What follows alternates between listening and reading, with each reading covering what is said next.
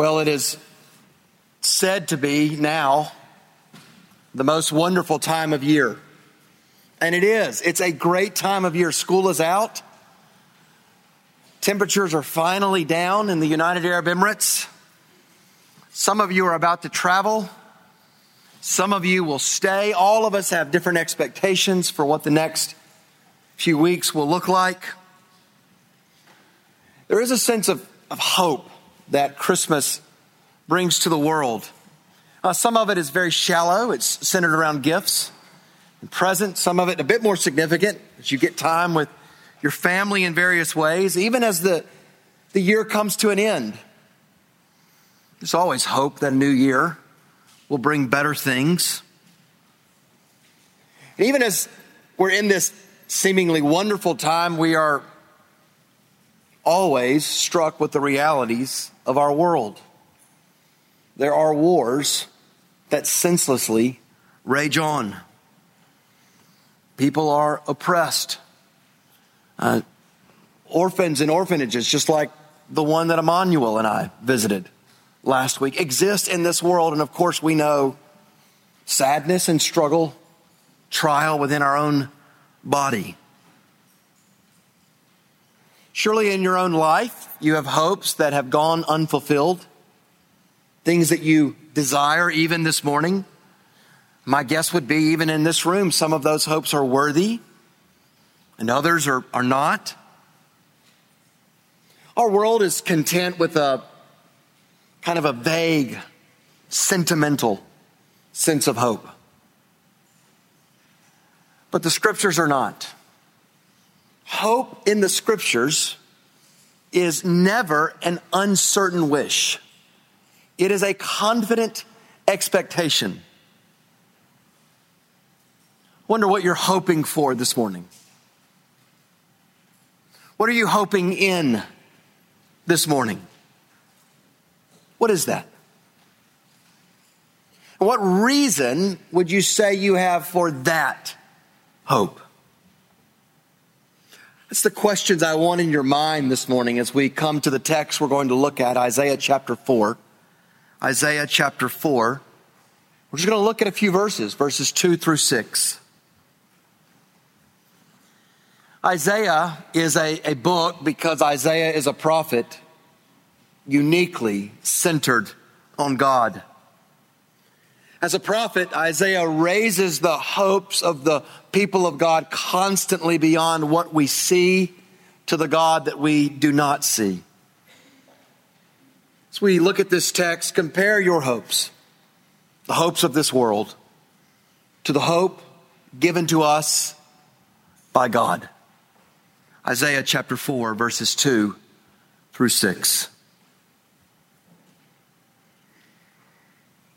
In that day, the branch of the Lord shall be beautiful and glorious, and the fruit of the land shall be the pride and honor of the survivors of Israel. And he who is left in Zion and remains in Jerusalem will be called holy. Everyone who has been recorded for life in Jerusalem, when the Lord shall have washed away the filth of the daughters of Zion, and cleanse the bloodstains of Jerusalem from its midst by a spirit of judgment and by a spirit of burning. Then the Lord will create over the whole side of Mount Zion and over her assemblies a cloud by day and smoke and the shining of a flaming fire by night. For over all the glory there will be a canopy. There will be a booth for shade by day from the heat, and for a refuge and a shelter from the storm and the rain. Here's what I want you convinced of from God's word this morning. Christian, you have a sure hope. Christian, you have a sure hope. Through judgment, God will create a new people for a new place. You have a sure hope because through judgment, God will create a new people for a new place. We're going to see that from this text. First, we're going to see God's new people. And second, we're going to see God's new place. First, let's see God's new people. There in verses 2 through 4. We are conditioned to want what is new because what is old is no longer useful. The once new car, the iPhone, the computer, the job, the house, the circumstance is new no longer. And so the old must go. In our world, with the right amount of money or maybe a new circumstance, even ingenuity, you can get what is new. When we come to this chapter in Isaiah, we need what is new, not because something is no longer useful, but because actual people are no longer acceptable to God. The very beginning of this majestic book, the prophet Isaiah makes clear that he prophesies to a sinful people, a people laden, as he says in chapter 1, verse 4, with iniquity. Both men and women to this point, he has made clear, are guilty. Both have abandoned the God who is for the gods who are not, the idols. And Isaiah has declared that a day is set for judgment. So if you just peek back to chapter 3, verse 7, he speaks of that day. In that day, God says, I will not be a healer. And then you look down to verse 18, we read, in that day, the Lord will take away. And then in chapter 4, verse 1, right before this text, we read of 7 women taking hold of one man in that day.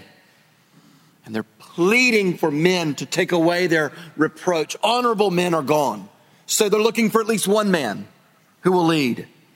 And the prophet has been building anticipation for this coming day. And because of the sin of God's people, their anticipation, their expectations, their hopes for this coming day are not joyful. Their hope, actually their expectation, is dreadful. In that day, God will judge his sinful people.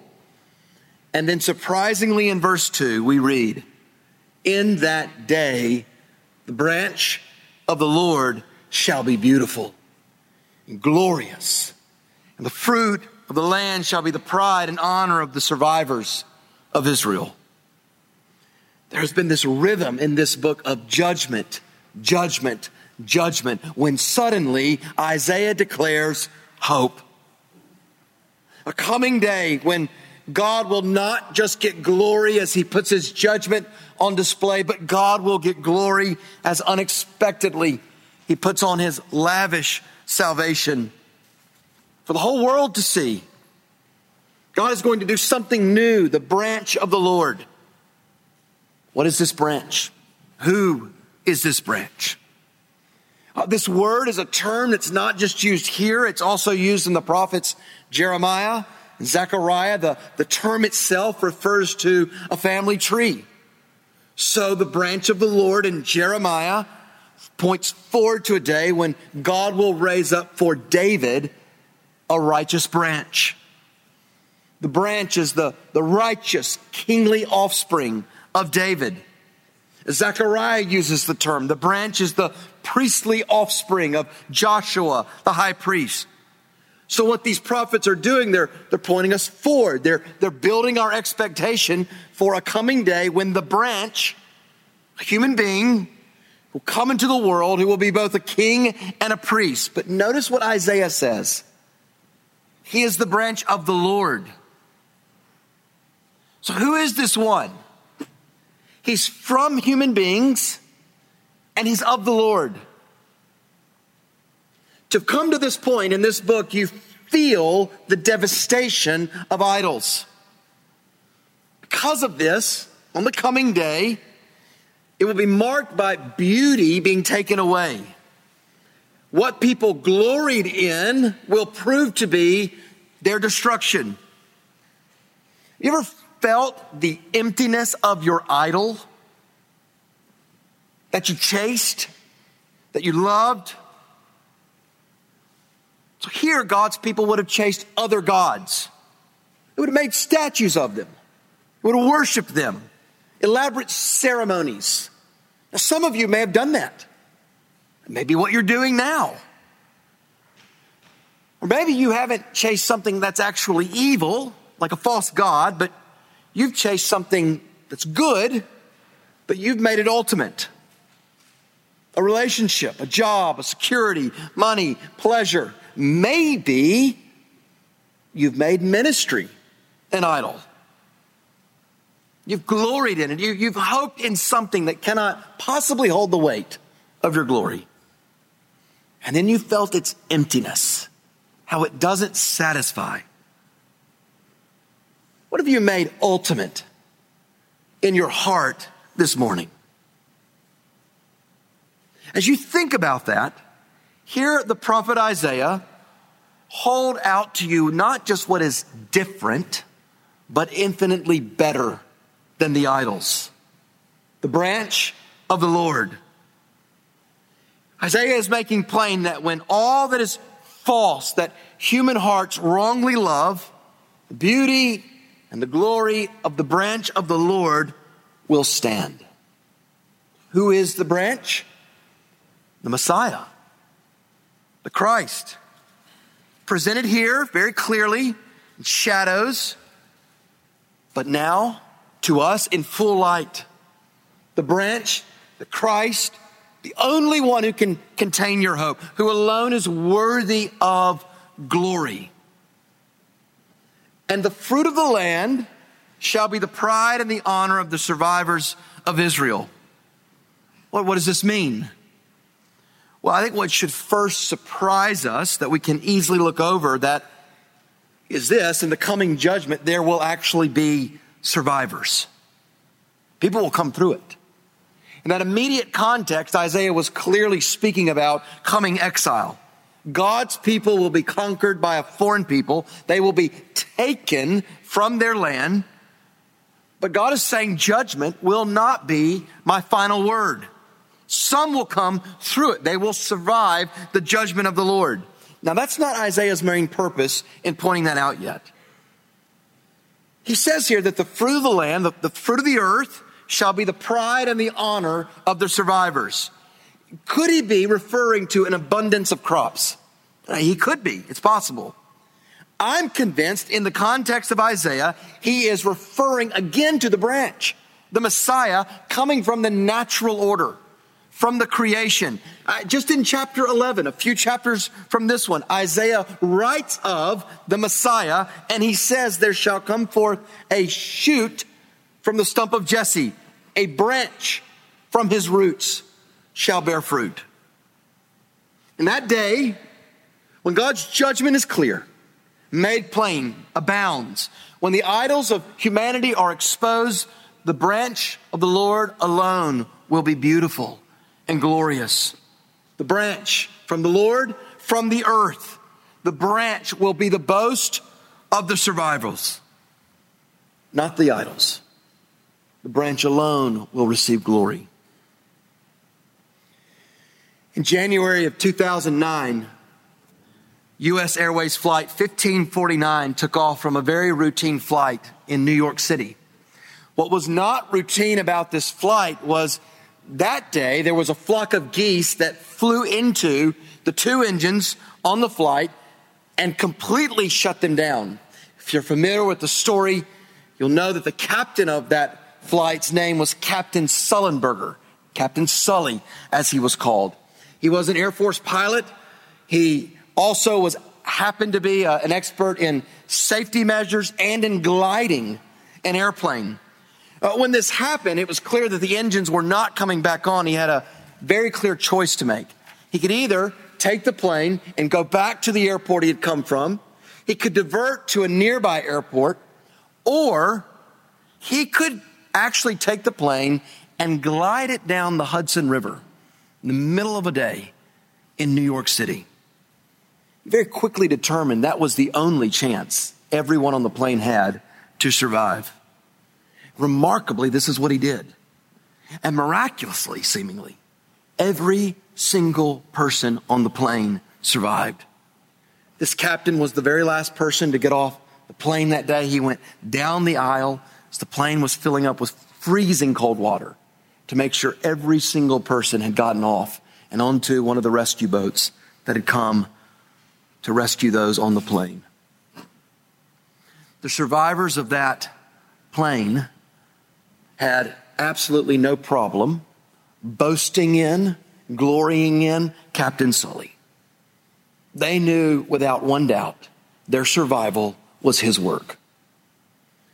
Now, this is an imperfect analogy because there's no way that we could bridge the gap between a human work of temporary rescue and salvation, as beautiful as it is, and the infinite work of God in Christ to save us from hell. But friends, when you've been rescued, when you know that you have survived because of someone else, you have no problem glorying in the one upon whom your survival depends. When God's judgment comes in that day, some will survive. And there will be no confusion who they glory in, who they boast in on that day. The branch. This is your sure hope, the coming Messiah. So where are your hopes this morning? Maybe you need help untangling what your hopes are. Well, ask yourself this. What is it in your life, if the Lord took that away, it would crush you? If the Lord changed what you do tomorrow, there would be nothing wrong with you feeling sadness over that if you love what you do. But would that cause you to lose a sense of who you actually are? Have you taken what is your function and made it your essence? What about the future? Nothing wrong with having plans and hopes for the future. But what place do those have in your life? How much are your hopes rightly in line with the sure hope that the Lord means for you if you're trusting Christ to have at every time and every place in your life? You want to make sure that hopes that you have are good, are lived out in light of your ultimate hope. It's this ultimate hope. It's this sure hope that God promises to give you, and that gives you power to hold on to your lesser hopes lightly. God gives his people sure hope in the hopeless world, the branch of the Lord of the earth. The second question we need to answer here about God's new people is, who are they? Who are the survivors? And they are exactly that, the people God will form and create. Notice that God's new people are a changed people. He who is left in Zion and remains in Jerusalem will be called holy. So unlike this old Jerusalem that Isaiah is prophesying to, this new Jerusalem will not be filled with people who are devoted to the idols, but people devoted to God. This book is so famous for Isaiah's declaration of seeing the Lord of hosts and seeing the seraphim say, holy, holy, holy is the Lord of hosts. And he makes clear, not only will the Lord be the one who is holy, he will have a people who are holy. Why? Because of what they've done? No, because they had been recorded for life in Jerusalem. So God's holy people are a people who are chosen, called, kept, recorded for life. God reveals to Isaiah his purposes to judge and his purposes to save. And not just his purposes. He has persons. He has recorded them for life. Then it would have come through the judgment of exile, ultimately in final judgment. God's chosen a people.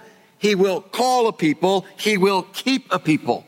He will accomplish these plans and these purposes he has, both to judge and to save. Now, this is so encouraging. God is committed to forming, to having a new people, a holy people. And the holiness that we need depends on God's purposes and God's power, Verse 4, when the Lord shall have washed away the filth of the daughters of Zion and cleansed the bloodstains of Jerusalem from its midst by a spirit of judgment and by a spirit of burning. Why are God's new people holy? Why? Because it is the Lord who does the dirty work of cleansing us. That's what the Lord does here, clearly. Notice, it's not the people who do the work. It's God who does it. The Lord washes away the filth of the daughter of Zion. He cleanses the bloodstains of Jerusalem from its midst. The language here and the language in the previous chapter is very graphic. But that's because sin and idolatry are graphic. The Bible never sanitizes the world around us. It never sanitizes human beings. God's sinful people can never say all of the evil is out there. It comes from within. And sin always is shown to never bring the satisfaction that it promises. Here Isaiah had prophesied and had declared that the daughters of Zion had chased after what is beautiful according to the world's wisdom. And it left them humiliated and exposed. That's what sin does. It exposes us.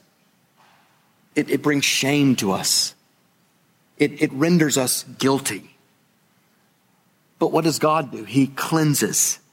He washes filth away through judgment, a spirit of judgment and burning. That's how God brings about renewal. Exile then, a remnant would come through the exile. They would be cleansed. I want you to feel some of the hope of this if you had heard this as one of Isaiah's initial hearers. Just a few verses back in chapter 3, verse 24. Look at this text. Because of the sins there of the women, God declares instead of perfume, there will be rottenness. Instead of a belt, a rope. Instead of well-set hair, baldness. Instead of a rich robe, a skirt of sackcloth. And branding instead of beauty. All of that is what awaited them in exile. They would have been humiliated. They would have been branded. Each of them tied up, let out by a rope, head shaved and bald. All of it is meant to give a very graphic picture of judgment. But was that God's last word? Absolutely not. Through judgment, cleansing, a new people. Brothers and sisters, this is who your God is. God cleans dirty people, filthy people. God touches what other human beings will not touch. More than that, He makes it clean. Friends, we hide what is dirty. We don't want others to see it. You stuff the clothes under the bed, right, kids? When mom and dad are about to come into the room, you know this instinctively. Sometimes parents do that as well. We do this in our houses. We do this in our cars. We do it on our clothes. How much more our souls? How much more our souls? We try to offer up accomplishments or something that we've done. We try to keep people at a distance. We don't want them to know us. It's nothing more than leaves before the God who sees everything. God's new people will be a holy people because God cleanses His people through judgment. God saw then, He sees His people now as we really are. If you were to be honest with yourself right now, what are you hiding from other people that is actually exposed and laid bare before God? That He sees. Are you hiding sin this morning? You might be someone who comes here every week, but you live a very different life that no one knows about. Monday through Saturday. Come into the light. Come into it. God will clean the deepest part of your soul. It's only with this God that you do not have to hide. It's only with this God that his complete knowledge of us does not diminish his love for us. Now that's counterintuitive. It's not the way that we think. We're so used to putting our best foot forward in the world. We do this in our relationships. We do it in our jobs. When's the last time you saw someone on social media expose themselves in a really weak way? It always looks good. We want people to see the best of us because we know they see that part of us. It'll change our relationship with them, not with God. J.I. Packer says this so well in his book, Knowing God. Listen to this. There is tremendous relief in knowing his love to me is utterly realistic, based at every point on prior knowledge of the worst about me, so that no discovery can disillusion him about me. In the same way, I'm so often disillusioned about myself. Nothing can quench his determination to bless me. How great is our God? And you know what God means for you to do as well when you read this text?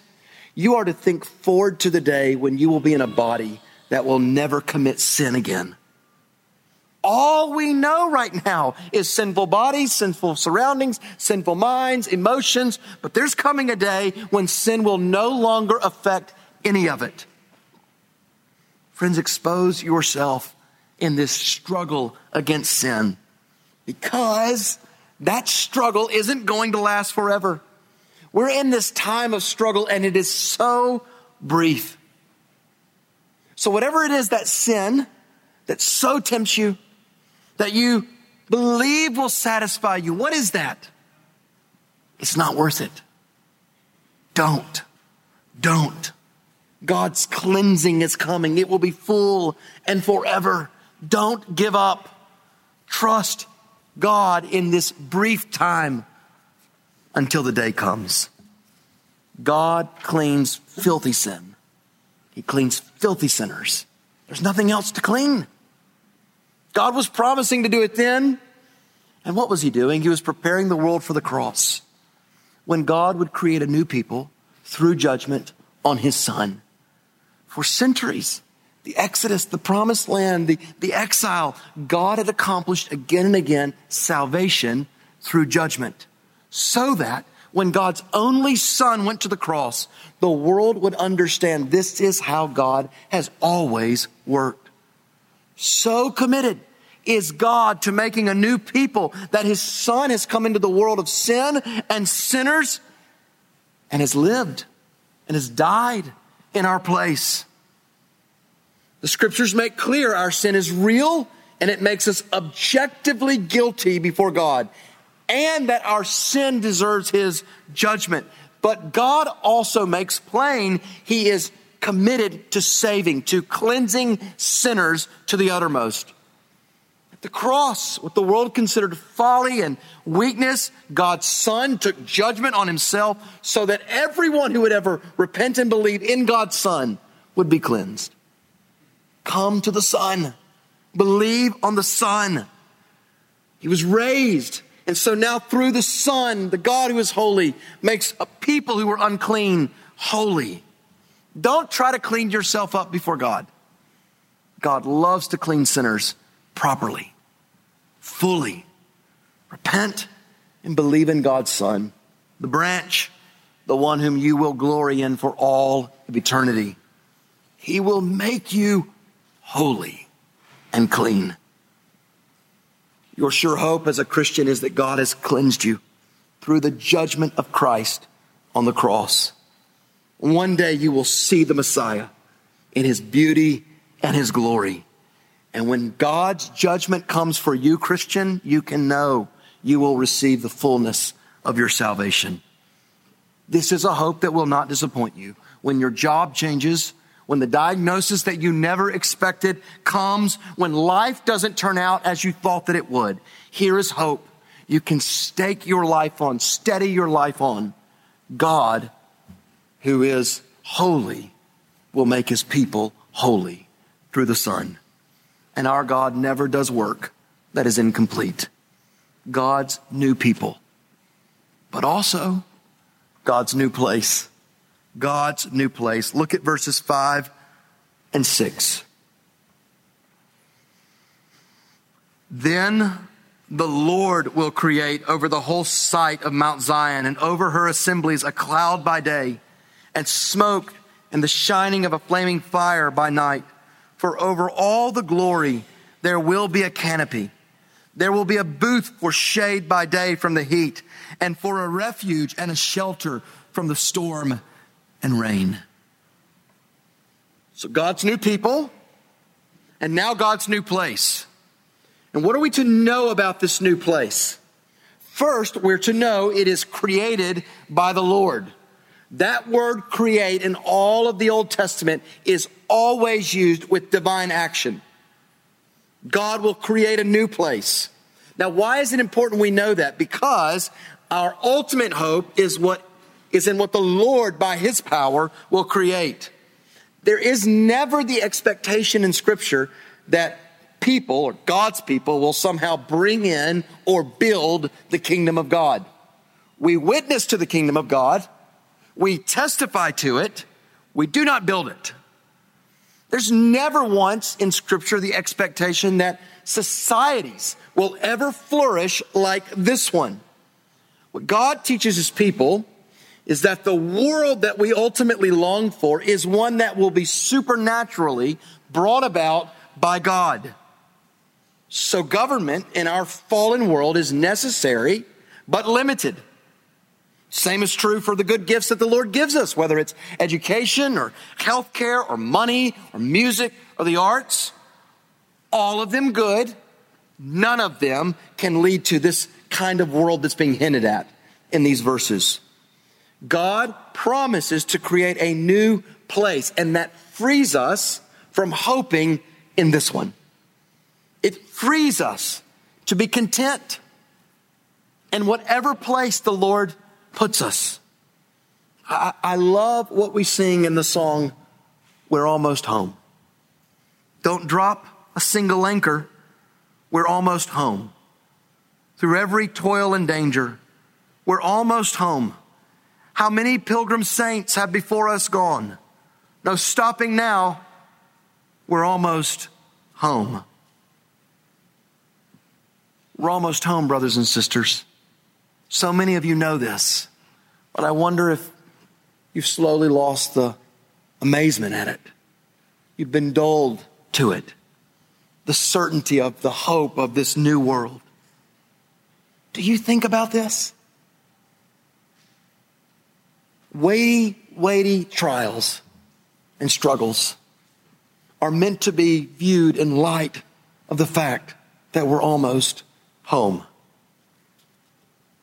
Does your life make sense if this world is only all there is, or does it make sense if there really is a new world that is coming? What about with your money? Do you give away your money? You want to know how you can determine where your hope is? What do you do with your money? Is it all yours? Or maybe a part of it? Or do you see it all as a stewardship before God? Don't let money have spiritual mastery over you. Give it away. We're not home yet, but we almost are. Because God is going to create a new place, it means we don't have to hoard our lives. We don't have to hoard our money. Place, the world that is coming, is a certainty. Isaiah declares the Lord will create. He does not wish to, he will. So what is illogical is those who live only in view of this world, not those of us who are not. Brothers and sisters, we are almost home. Keep reminding each other of this. Live in view of the world that is coming. Now, if you're trying to go at it alone here, I would plead with you to reach out. Make the move to talk to a pastor or to someone here. Come to a membership class in the new year. I, having been here for some time, know that quite a number of people come to RAC, and it's easy to hide. You're getting away from maybe what was there. Maybe you're starting over here and you can just kind of blend in. Don't be like that. Come into the light. Come into the people of God. Think much about these words and the place that is coming. The Lord will create. The Lord will create. The Lord will create a place that is coming. And notice what it is he's going to create. Over the whole site of Mount Zion, over her assemblies, a cloud by day and smoke and the shining of a flaming fire by night. For over all the glory, there will be a canopy.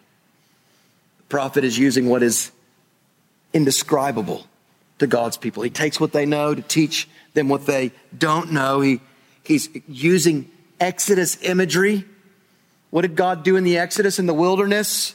He was guiding, he was present with his people in the cloud and the flaming fire, but his presence was limited. When God appeared to Moses on the mountain, only Moses goes up before God. The rest of the people stay away. Here is God's presence comprehensively over and in what he creates, over the whole site of Mount Zion, over her assemblies. The old Jerusalem, the unfaithful city, forfeited good gifts because of idolatry. Here is the Lord creating a new city, Mount Zion, his presence there. And God's people will not have to fear God and his glory because God's people will be cleansed and holy.